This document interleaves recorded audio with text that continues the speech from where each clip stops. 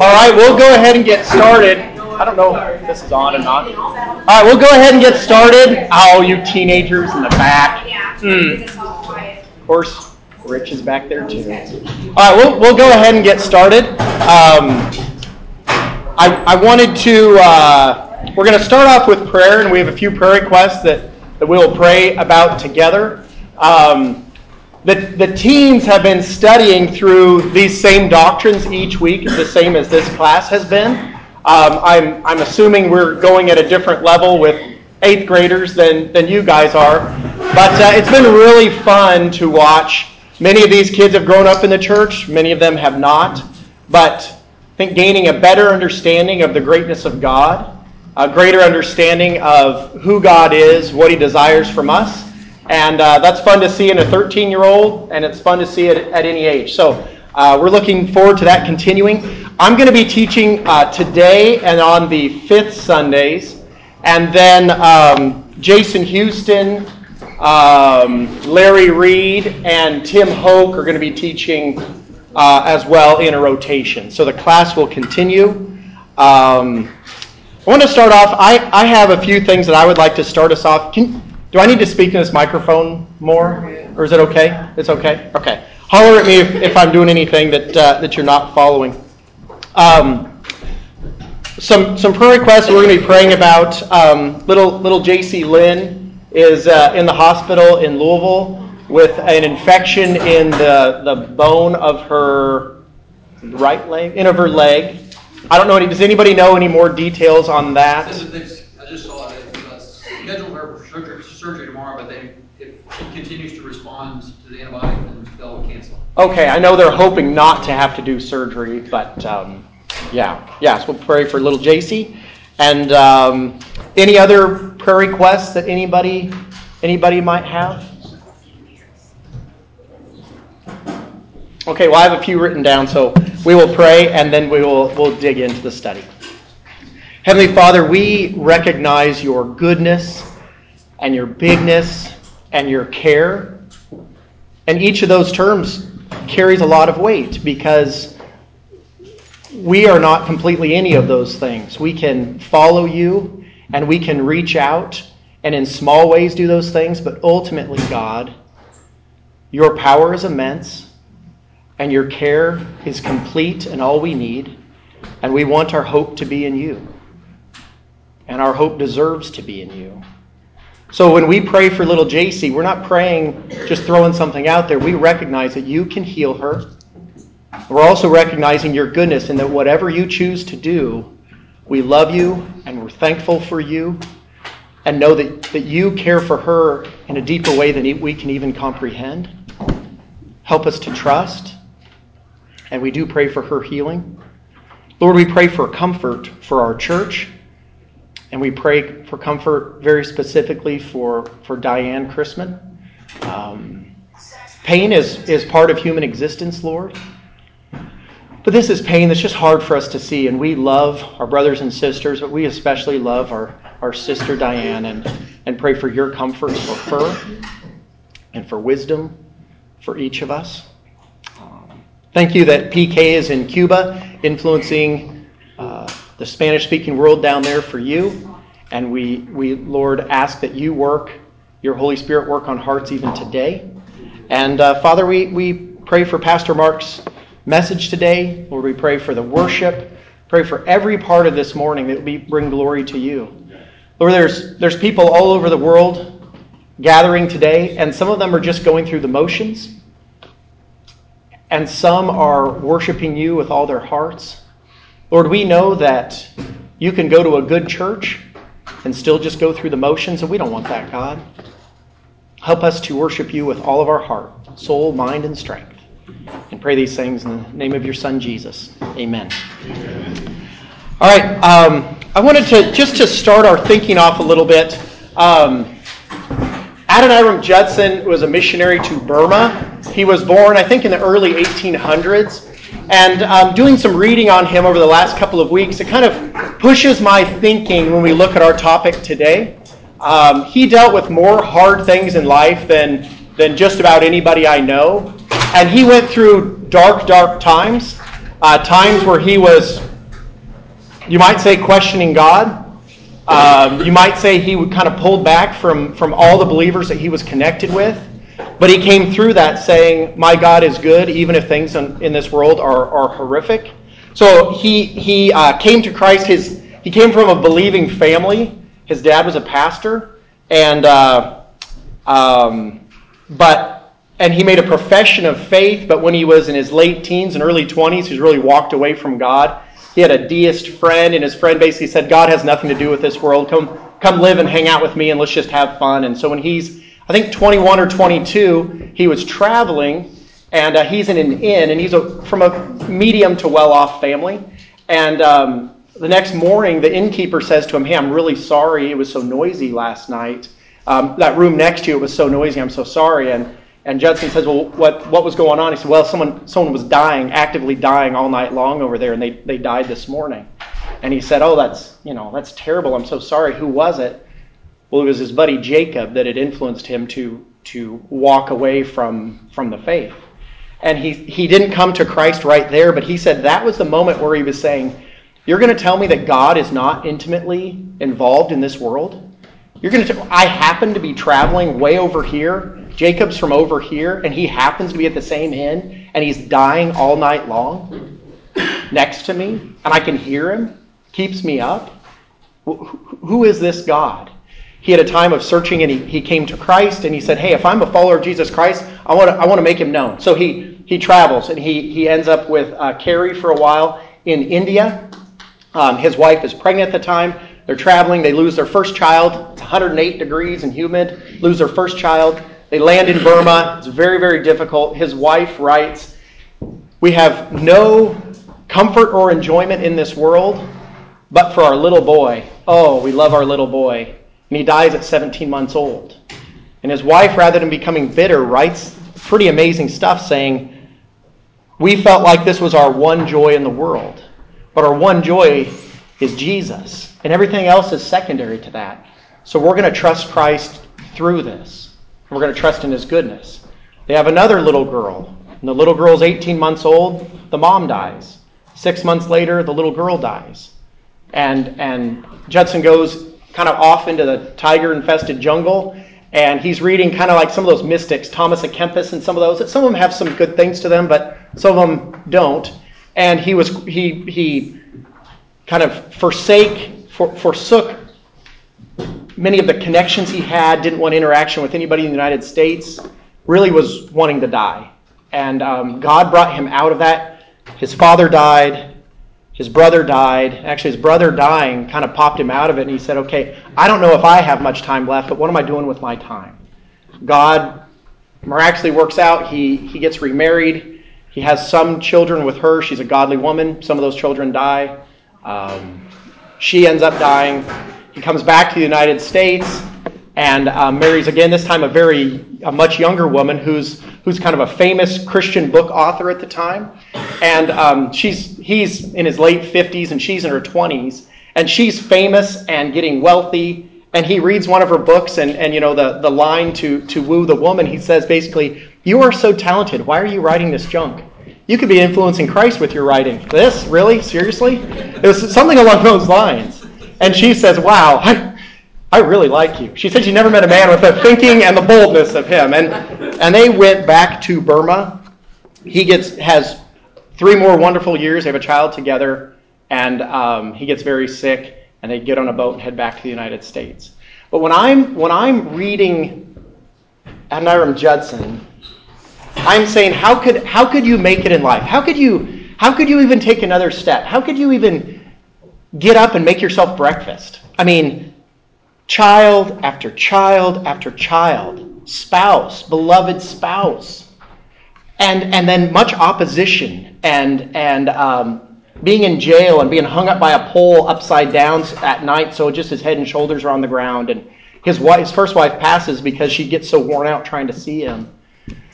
You say, how do you, what's the answer to that? How do you keep going? And I'll tell you, when you read him, it's Jesus. It's over and over and over. He's saying, Jesus is my all. Jesus is the only thing. Life is hard. And we kind of want to live in 2019 and say, oh, life is hard. I need to pay that electric bill. And that can be a big deal. Or this or this or this. Life is hard. You know, we have been very blessed by God to be so removed from so much pain that was really a much more normal part of life even 100 years ago. But pain in this life pushes us to say, either do I trust in Jesus or do I not trust in Jesus?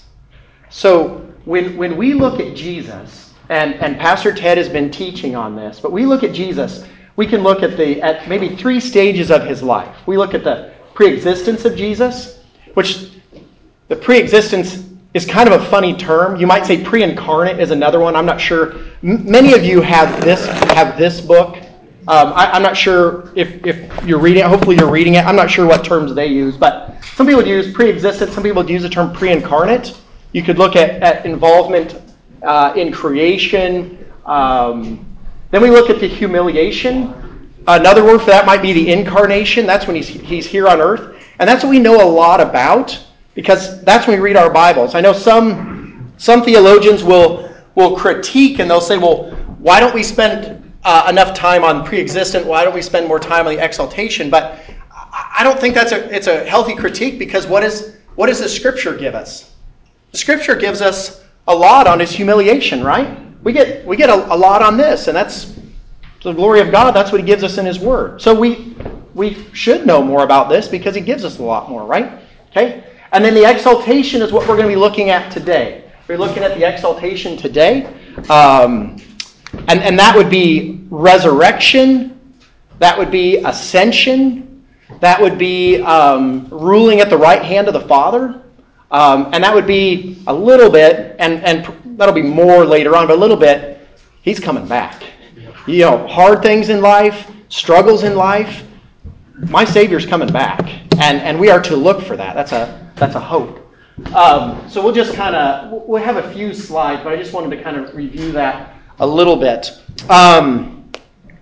Let's do this. Why don't you turn with me to Matthew 28, and we're going to read 28, 1 through 10.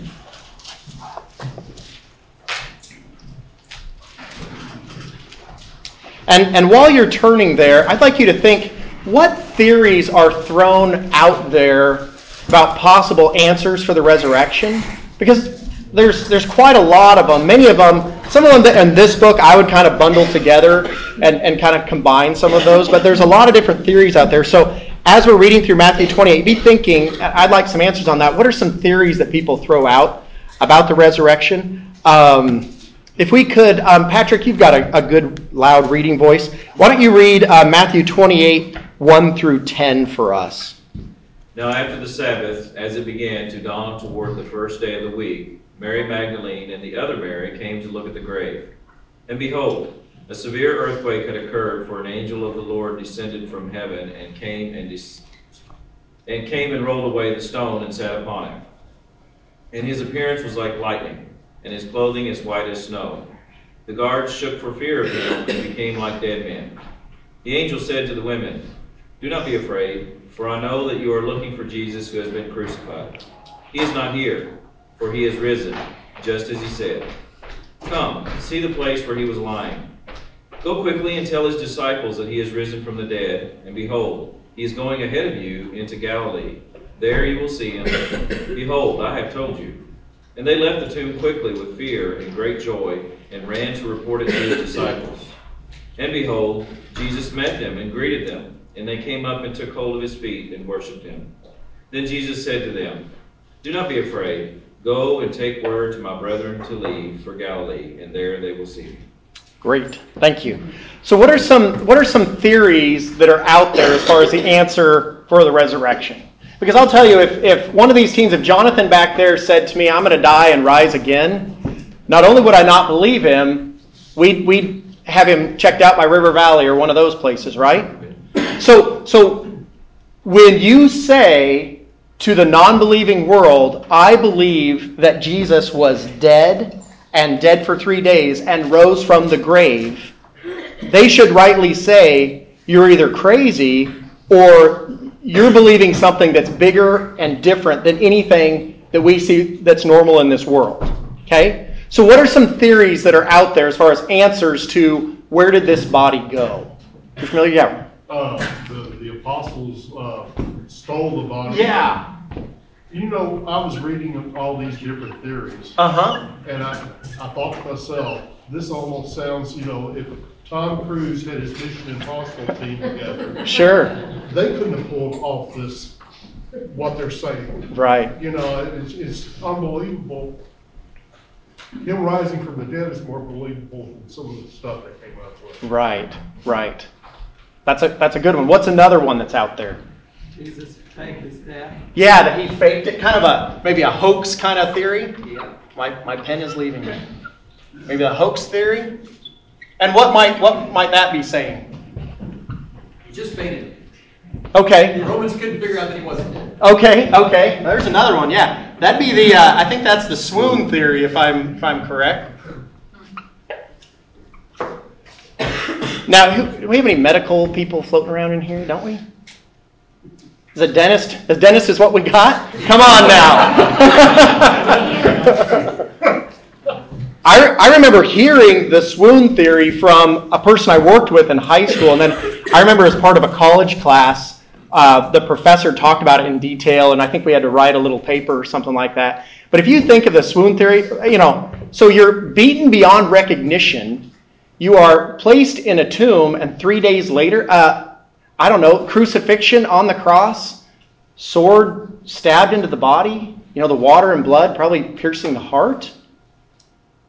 And you're gonna come back from that? That's a reach right there. But it's popular in some circles. Move the rock. Yeah. And then you're gonna give that rock a little bump. Yeah. Yeah, that doesn't take into consideration the job of a Roman soldier. If they're told to kill you, they're going to kill you. Yeah. And they're going to make sure you're dead. Yeah. They were really good at it. Yes. Yeah. Exactly what they're doing. And if they messed up on that, what's going to happen to them? They're going to get killed. Yeah. That's why at the end of Acts, and Paul's on his, he's going to Rome, and they were going to kill all the prisoners to make sure they didn't get in trouble when the ship ran into the rocks. And Paul got them not to do so, but they weren't going to oops, 9 out of 10 isn't bad. Yeah, it doesn't fit at all. I think these hoax theories are really goofy too, because we've all told lies before. Would you be willing to die over a 30-year-old lie you told? Because if you look at, and we'll have some slides to look at in a little bit. I wouldn't be willing to, and I don't think many would. I'm going to ask you this: why the popularity of some of these theories? Why are they popular? Satan's deceiving. Satan's deceiving. That's good. Well, for the same reason that the Pharisees, and that's what blows my mind is when the Roman guards go to the Pharisees and they tell them what happened. I mean, I would think at that point, from a human standpoint, the Pharisees would be like, okay, something big happened. And instead they tell them to say that the apostles stole the body. Yeah. And that blows my mind, because the Pharisees were doing that, and they said, we'll protect you. You talked about them dying. They said, we're going to go to your superiors, and we'll protect you so they don't kill you. So even at the point after something like this happens, the Pharisees are trying to cover it up. And what I'm trying to figure out is, why are they trying to cover it up when it obviously happened at that point, But anyways. I think that's really true. I think what that does, what you're saying is, it forces my response. So, belief or unbelief? Yeah, Martha. And, I always think of Romans 1, because we are fallen and we suppress and we actively suppress the truth. Yep. And someone who's dead in their trespasses and sins actively suppress it. Right. So that's our fallen nature. Absolutely. I talked with a guy yesterday after a basketball game, and he's friends with John Lynn and his wife knows Melissa Hogue, and their little girl died last week. The funeral was over there at Glen, and we went to the funeral, and so I saw him. I coach his two oldest stepdaughters in basketball, and so he talked with me before the game, which he's never been very friendly to me, but we went to the funeral, and he said, you came. And then that's all he could say, and we shook hands. And then afterwards, he came up to me again afterwards. And again, here's a guy that has not been very friendly to me, and he wanted to know how I knew John Lynn. He wanted to tell me about this, all the details. And I said, I'm a follower of Jesus. And you could tell at the funeral, it was interesting because our two daughters are on the basketball team. They went to the funeral as well. And so this was Sunday afternoon. And you talk about zero hope. At some point, they said, well, somebody had a Roman Catholic background. He said, hey, could you lead us at least in a Roman Catholic prayer? And you could tell the guy was scrambling and he couldn't come up with one. But then if there's a future, I hope things work out because I want to meet my 14-month-old again. I mean, that was as much hope as they could give in that entire funeral.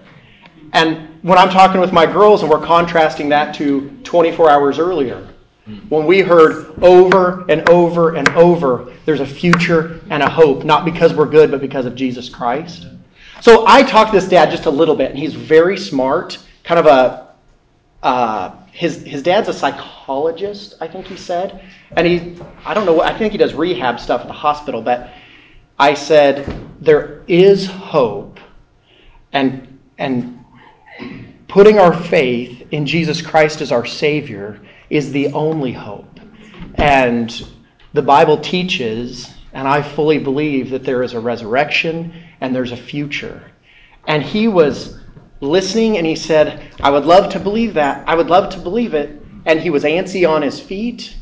And that really, his little baby girl dying is forcing some response to him. Now, it might not be forcing it as much as I would like it to be forced, but he is thinking, what's going on here? He probably for years has wanted to say, I don't need to think about this. But the resurrection pushes, do I have a response? I think another reason that it's popular to have different theories that the resurrection isn't true is the belief in the supernatural.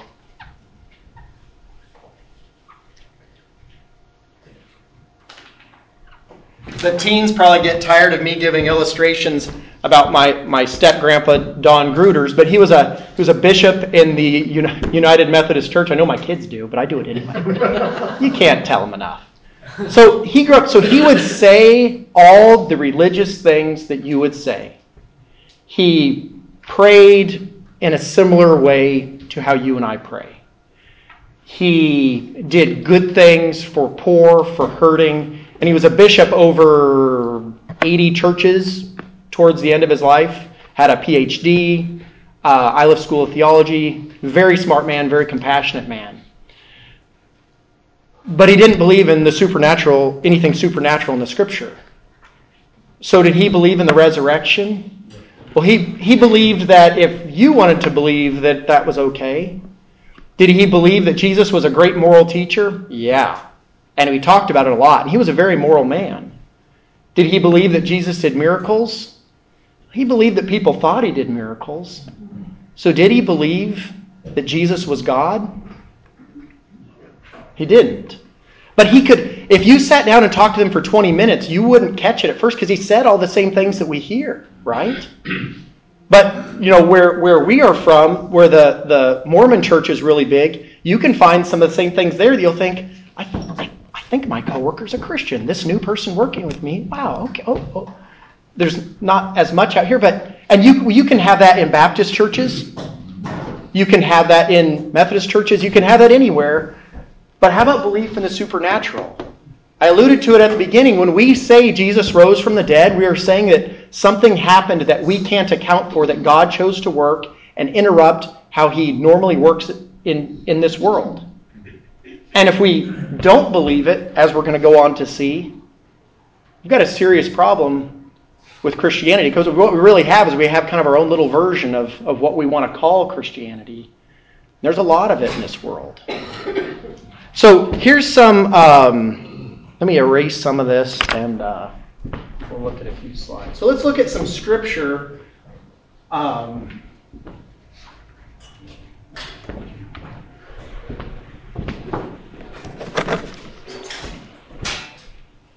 Okay. Actually, let me go back one to there.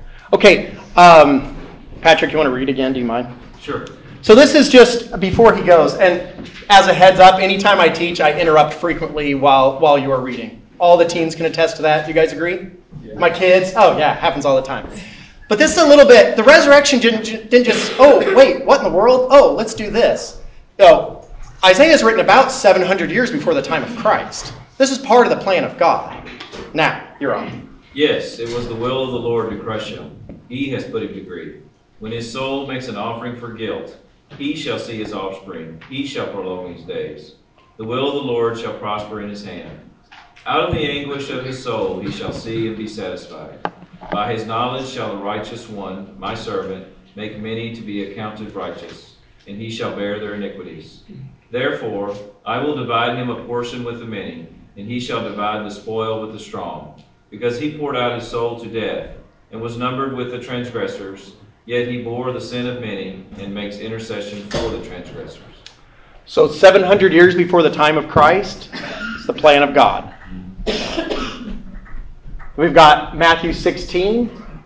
From that time Jesus began to show his disciples that he must go to Jerusalem and suffer many things from the elders and chief priests and scribes, and be killed, and on the third day be raised. And that's right after Peter says, my Lord and my God, but then says, no, it's going to be this way. And that's in that whole section right there. So then later on, if you read some of the resurrection accounts, and you read all 4 of them, let's say, and you read some of the responses by the disciples, a little bit we can think, well, wait, he didn't keep it to himself and then suddenly resurrect. And they were like, what? He was showing them and he was teaching them what was going to happen.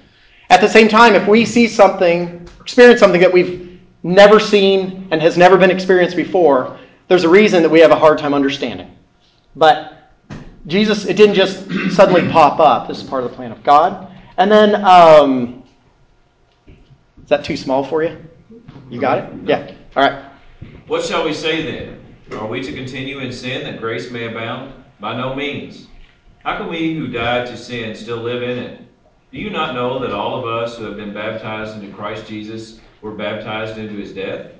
We were buried therefore with him by baptism into death, in order that, just as Christ was raised from the dead by the glory of the Father, we too might walk in newness of life. For if we have been united with him in a death like his, we shall certainly be united with him in a resurrection like his. We know that our old self was crucified with him in order that the body of sin might be brought to nothing, so that we would no longer be enslaved to sin. For no one who has died has been set free from sin. Now if we have died with Christ, we believe that we will also live with him. We know that Christ, being raised from the dead, will never die again. Death no longer has dominion over him. For the death he died to sin once for all. But the life he lives to God. So you also must consider yourselves dead to sin and alive to God in Christ Jesus. Thank you. Thank you. So up top there, Aiden is our most recent baptism. We have this picture here, the death, burial, and resurrection. And then this in verse 5, if we have been united with him in a death like his, we shall certainly be united with his in a resurrection like his. Pretty good picture right here. I wanted to, and then I had this map here too, just as we finish off these theories. So this is the plan of God. This is the purpose through Scripture, 700 years before the time of Christ, at the time of Christ, and after the time of Christ when Paul's writing Romans. Then you look, now some of these will have duplicate names because some of them obviously we don't know. But if you look a little bit, if you're going to make up theories of different things, I printed off a sheet here with some of the potential places where the disciples lived. And again, we've got some duplicates there. Some of them are names that Thaddeus, for example, the disciple, had kind of multiple names. We know that James was put to death in Acts 12 with a sword. John 21 talks about Peter, when Jesus is talking to Peter, and there's at least the illusion that he's going to have a death similar to Christ. And church traditions say he was crucified upside down.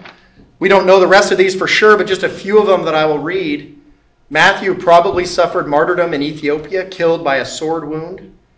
John faced martyrdom when he was boiled in a huge basin of boiling oil during a wave of persecution in Rome. However, he was miraculously delivered from death. He was on the island of Patmos, probably died an old man, the only apostle to die peacefully. James, the brother of Jesus, was a leader of the church in Jerusalem.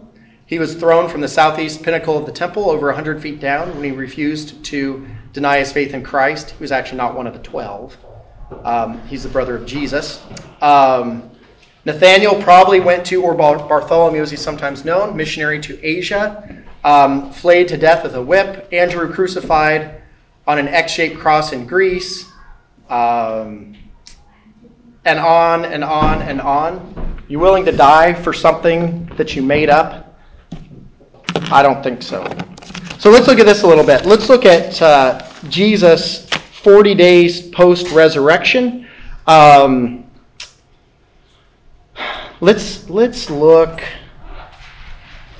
at 1 Corinthians 15 just a little bit, because I think that'd be a healthy one to look at. So 1 Corinthians 15, we'll just read 20 through 23, and I will read that. We have to keep in mind the idea of a resurrected body. This is not just a spirit being. One of the challenges, before we get into 1 Corinthians 15 very much, one of the challenges is the kind of, I'm going to use the term goofy, but kind of goofy things happen, right? So Jesus is walking along with these two guys, and they're on the road to Emmaus, and they don't recognize him. And there's all kinds of theories out there. You can have some of my coffee too if you want. No, it's just my junk. Don't become nuisance. Oh, you're good. And you think, why didn't they recognize him?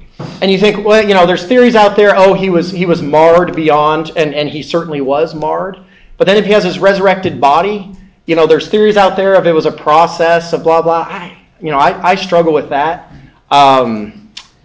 There's a professor at Trinity Seminary, which is in Deerfield outside of Chicago, and he really pushes hard, and he's an evangelical guy, but he really pushes hard that Jesus switches back and forth from material and immaterial, and he has it was a big deal, 10 years ago, 15 years ago when he was pushing that. I struggle with that one as well. I don't see any need for it. I think if you read, let's say this afternoon, if you want to read some of those accounts in Scripture, they don't force you to say he was walking through walls kind of thing. It'll say like the disciples were together talking and then Jesus was with them. But it doesn't necessitate that he went through a block wall to get in there. Because there's other places in Scripture where that can happen as well. I think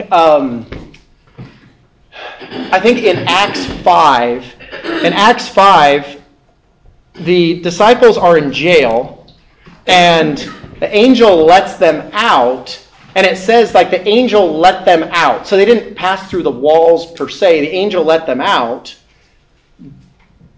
But then later, what does the jailer say about that situation? He says, I went and checked, and everything's locked up.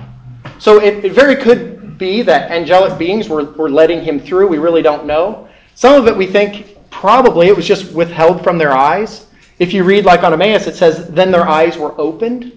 So be cautious about forcing, passing through walls kind of things, okay? Really, Scripture doesn't lay that out or say that for sure. But resurrected body, the norm of a resurrected body is not for a resurrected body to pass through that wall. That's a fair way of saying it. So let's read 1 Corinthians 1 Corinthians 15, and let's read 20 through 23. Let's see, who wants to, why don't you boom that out? You have a booming voice. Okay. But now Christ has been raised from the dead, the first fruits of those who are asleep. For since by a man came death, by a man also came the resurrection of the dead. For as in Adam all die, so also in Christ all shall be made alive. But each in his own order. Christ the firstfruits, after that those who are Christ at his coming. Excellent, excellent. Resurrected body, so Jesus, how is he different? Answer this for me. How is Jesus' resurrection different than like Lazarus? So let me back up just a little bit more. So if you're Lazarus, you have died. Jesus could have come earlier, but he chose not to. It says he waited a few more days. When he got there, he weeps, and he brings him back to life. So how is Lazarus' resurrection different than Jesus? What's some things? Lazarus had to die again. Okay. Yeah. I think that's the biggest one for sure. Yeah, Jim? I think also that Lazarus, and even if you go back to like when Elisha raised the widow's son, I think they were given they were revived, if you will, their heartbeat was restored, but their body was the same. Right. Jesus had a glorified resurrected body. Lazarus did not have a glorified resurrected body. Right. Very good. And how is a resurrected body going to be different from this body of flesh right here? It's not corrupt.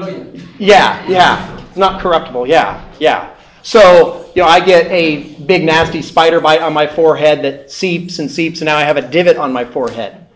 No more divot. Right? What is that going to look like for babies? What is that going to look like for aging? We really don't know. But we do know perfection and made right is perfection and made right. And that's what he had. Also, as a side note, do you ever wonder what Lazarus was thinking? So here he is. He's died. His family is in anguish. But he's in perfection. He's where he has lived his life to be. He has no more pain, no more sorrow, no more hurt, no more sickness, no more anything.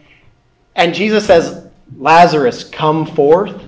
I just think that's a phenomenal thing because from an outsider's perspective, I would say, like, are you kidding me?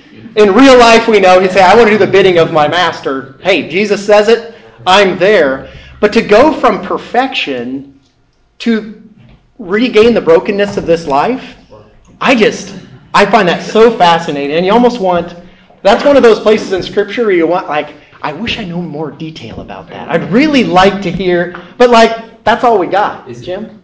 This is a question. I don't know. Sure. But is it possible that in the case of Lazarus or in the case of the widows, that they were not separate? In other words, they were more like, I don't want to use the word asleep, they were dead, but from their state of consciousness, is it possible that he didn't experience glory yet and he just laid in that tomb? I'm asking. Yeah, you could read, and others, if you want to share your thoughts on it. There's some people that say, we could even deal with whether Jesus went down into hell or whether he just went to Sheol, if you want to separate Hades out and different things. I'm of the opinion that he was with the Father. But anybody else have any thoughts or arguments on that? Yeah, and then... Well, I've kind of always thought what Jim thought. I just can't imagine the Lord allowing you to be in his presence and then to yank you back to this. That just seems horrible. That just seems incongruent with who God is. Sure. That has just never made a bit of sense to me. Yeah, but you're going back to Jesus. Do what? You're going back to Jesus. Yeah. So you're not really, you're being out of glory, but you're still going to go with the Son of God. But I see what you're saying. Yeah. Lester, you had a thought? It all goes back to what you said when you started, and I wish Haley was in here because we had this exact conversation. I'm curious as to if Lazarus sinned after he was resurrected, and if he was resurrected in his glorified body, then he wouldn't. Right. But so the point is that Christ, God Almighty, called him forth, and he is perfectly willing to do his will. Yeah. It's not that he's going from glory back. What he's doing is glorifying God in obedience. Yeah. And he loved to do it. Yeah. Yeah. There was no dismay in Lazarus in doing exactly what his king and his God commanded him to do. Right. I agree with that. At the same time, I see your point, because humanly I say it is comforting to me to remind people, and I've reminded people in the community that have known Pastor Ted, and I've reminded our church, and I've reminded my own heart. When Pastor Ted came to Christ, what was his goal after that? To be with Christ. To see Christ glorified in any way that he could. Why did he make 8 billion phone calls a day? Part of it, he really liked people. And if he was a non-believer, he still would have been on the phone a lot. But he wanted Christ glorified. And it was an ache in him to see people come to Christ. I told him that Father Bradley would come and try to evangelize me, and then I would gently say, like, well, what about this and this? And we'd have we've had lots of really good conversations. Father Bradley and I are really, really close. We've been a priest in this area for a long time. And Pastor Ted said, but do you think are you getting anywhere with him? Are you getting anywhere with him? And I said, it's kind of rough. He's a really smart guy, and he is very, very, very, like, if you're in the groove of whatever you believe, whether it's Mormonism or hardcore strong Roman Catholic belief or whatever, he's hard in that groove. But I said I've pointed some things out that are inconsistent, and Pastor Ted was, don't give up. Are you going to talk to him? Did you talk to him again? Because he wanted Christ to be glorified by seeing people come to Christ, and he wanted to be with him. He wanted to be with him. When I would tell him, I remember telling him we went to a funeral for a former employee who had passed away. And she passed away apparently in unbelief. Had no interest in Scripture. She worked at the Patino shelter the first year I was there. And the funeral was at, what's that church in town with a really like curvy-uppy roof? What's that one? I think it's First. What is it? First Century. Yeah. And I ended up spending a fair amount of time with their pastor lady, Reverend. And Pastor Ted told me 2 things of that. He said, first of all, guess where I was baptized? And I said, I have no idea. Right there. Which I don't know why, or I don't know the story on it, but I'm going to figure it out someday. But that's where he was baptized. And then I told about that funeral where there was no hope given. So some of my relatives way back were like disciples of Christ, first Christian, kind of like what that church is. Obviously, it was probably more conservative churches with my relatives 60 years ago. But when I talked with that reverend there, Reverend Betty, no belief in hell, no belief in heaven. But if you want to believe in heaven, by all means, go crazy. How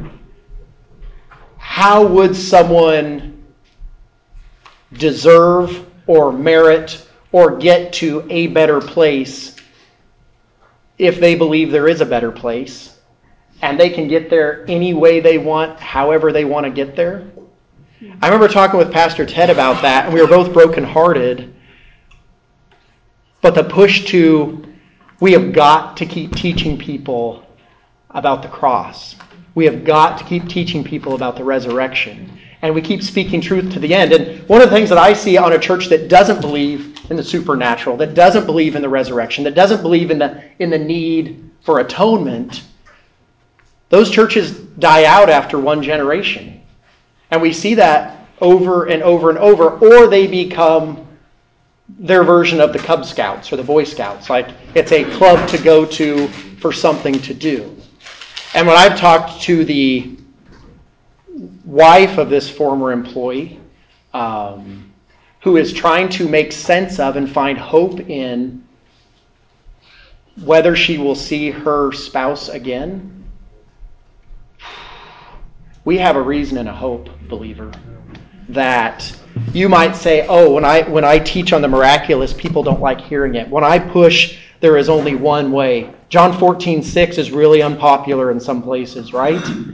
But you have real hope. We have real hope. And we have it because of Jesus and the resurrection. So let's look a little bit. I need to move probably a little bit quicker here. Let's look at Ascension just a little bit. Patrick, why don't you read this one for us from Luke? And he led them out as far as Bethany, and lifting up his hands, he blessed them.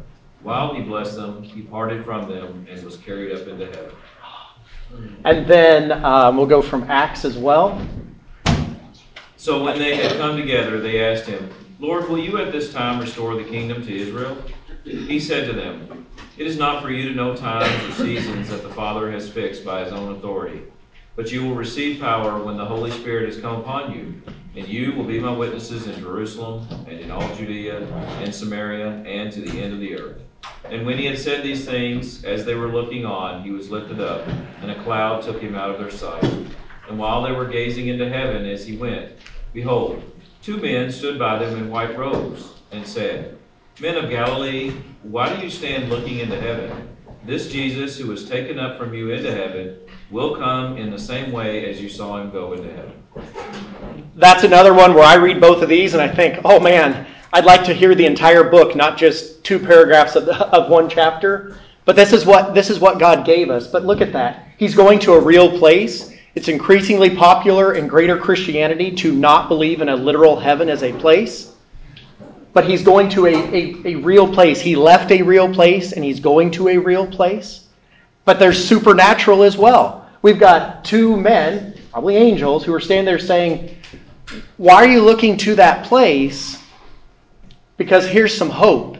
The same way he left, he's coming back. He's coming back. And that's part of what we rejoice with. And then let's do one more. Actually, I'll just read you this one. It was very nice of Anna to put these slides together for me, but I missed one from Ephesians 2. You can turn there with me if you want, or I can just read that. I think Ephesians 2 is a really powerful, many of the teens memorized Ephesians 2, 1 through 10 before the ski retreat this past winter. But look at 6 and 7. It's verse 4, as you're turning there, God being rich in mercy, because of the great love with which he loved us, even when we were dead in our trespasses, made us alive together with Christ. This is by grace you have been saved. But then look at 6 and 7. Because this pushes us here today. This should push our thinking with how I deal with difficult people.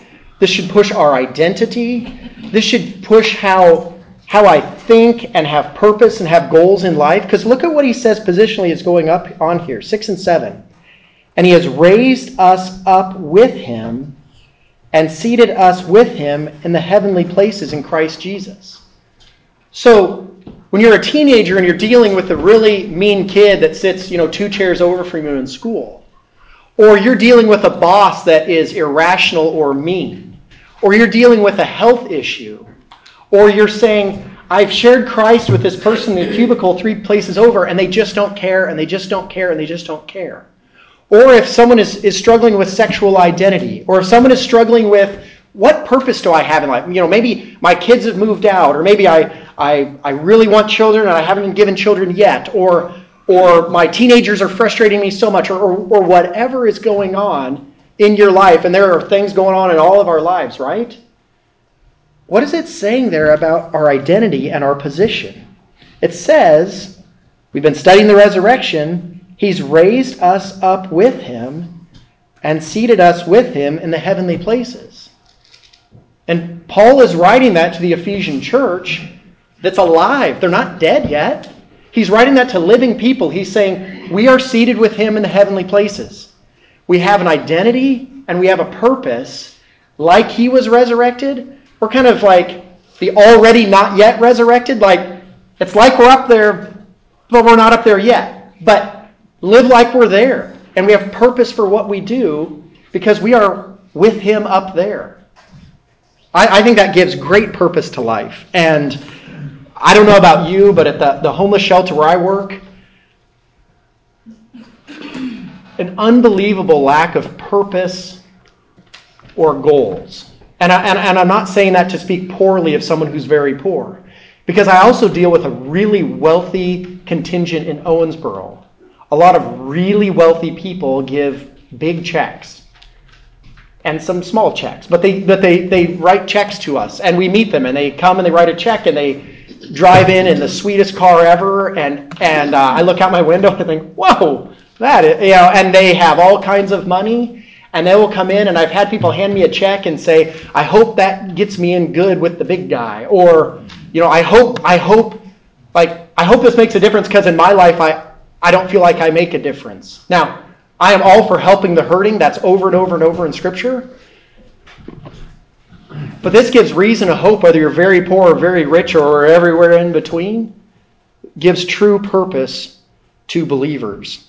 And then I wanted to ask, as the last thing I wanted us to look at, I wanted to ask, because I think it was either asked in this book or a different theology book. I can't remember where I got it. But if anything would cause you to lose or leave, I think it wasn't here, to lose or leave your faith in Christ, what would it be? So you think that to yourself. If anything would cause you to lose your faith in Christ, what would it be? Is it losing your job?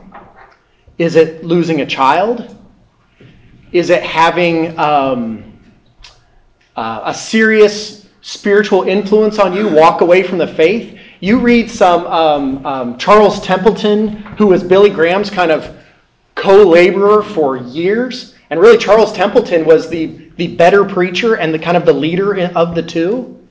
And when he's, 30 years old, he walks away from the faith, says, I want nothing to do with it. And Billy Graham, till Charles Templeton died, would go, I think he ended up living in Toronto, if I'm not mistaken, would go up there and try to share his faith with him, and Templeton didn't want anything to do with it. And here's a guy that preached the gospel to thousands and thousands and thousands and thousands of people. So if he walks away from the faith, does that cause us to lose our faith? Hardship in life? Serious persecution? What did the book say? What would cause you to lose your faith? To not have faith? You remember what it says in the book? If the resurrection is not true, we are to be pitied. Patrick, read this for us. And if Christ has not been raised, then our preaching is in vain, and your faith is in vain. We are even found to be misrepresenting God, because we testified about God that he raised Christ, whom he did not raise, if it is true that the dead are not raised. For if the dead are not raised, not even Christ has been raised. And if Christ has not been raised, your faith is futile, and you are still in your sins. Then those also who have fallen asleep in Christ have perished. If in Christ we have hope in this life only, we are, of all people, most to be pitied. Oh, that's powerful, isn't it? It is. I mean, really, it's saying we are wasting our time and our money and our energy on religion and serving and caring for other people if the resurrection is not true. Yep. And what percentage of those that claim Christ don't believe in a literal resurrection? I have no idea. But I'm going to guess it's half in the United States. I'm just going to throw that out. It's just my guess. There's nothing scientific there.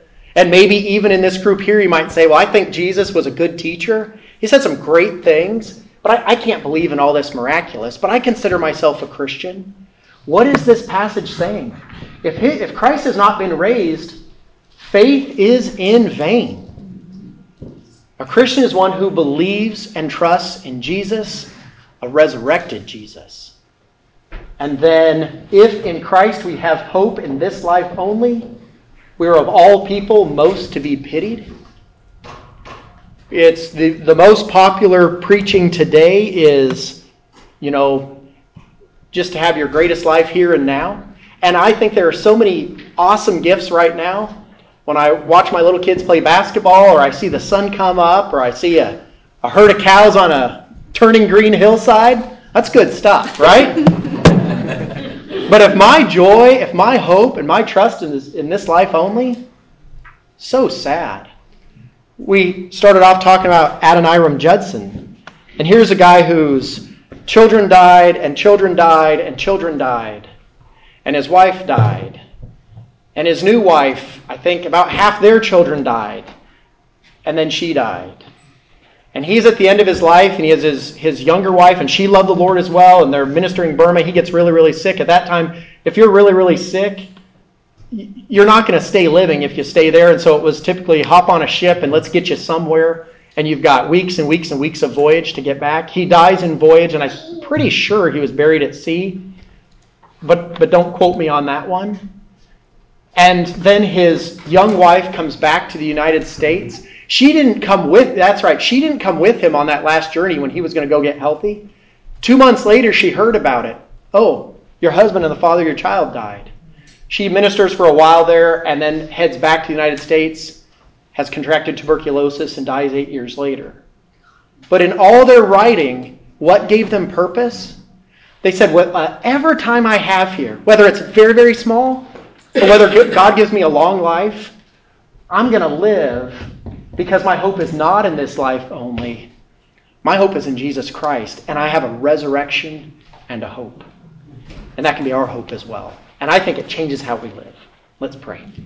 Heavenly Father, our church has been through heartache.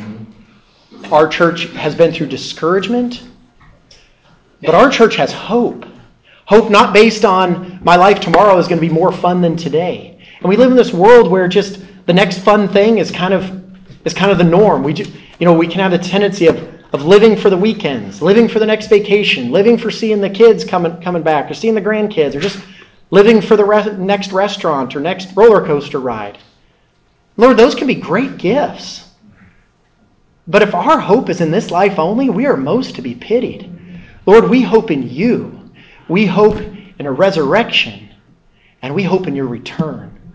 Lord, whether you give us each 10 more minutes or 10 more years, or for some in here, 90 more years, Lord, let us live for you, for that resurrection hope that we are positionally, those who are in Christ, are positionally seated at your right hand in glory. Let that affect how we live, Heavenly Father. In Jesus' name, amen. Amen. You guys are dismissed. Sure appreciate you. How about your wife picking the front row for you, huh? I always have to put the front row, right? Good. You leave this I can spit and spray on you. I see, that's my favorite thing about I being in do the front row. that. I do that.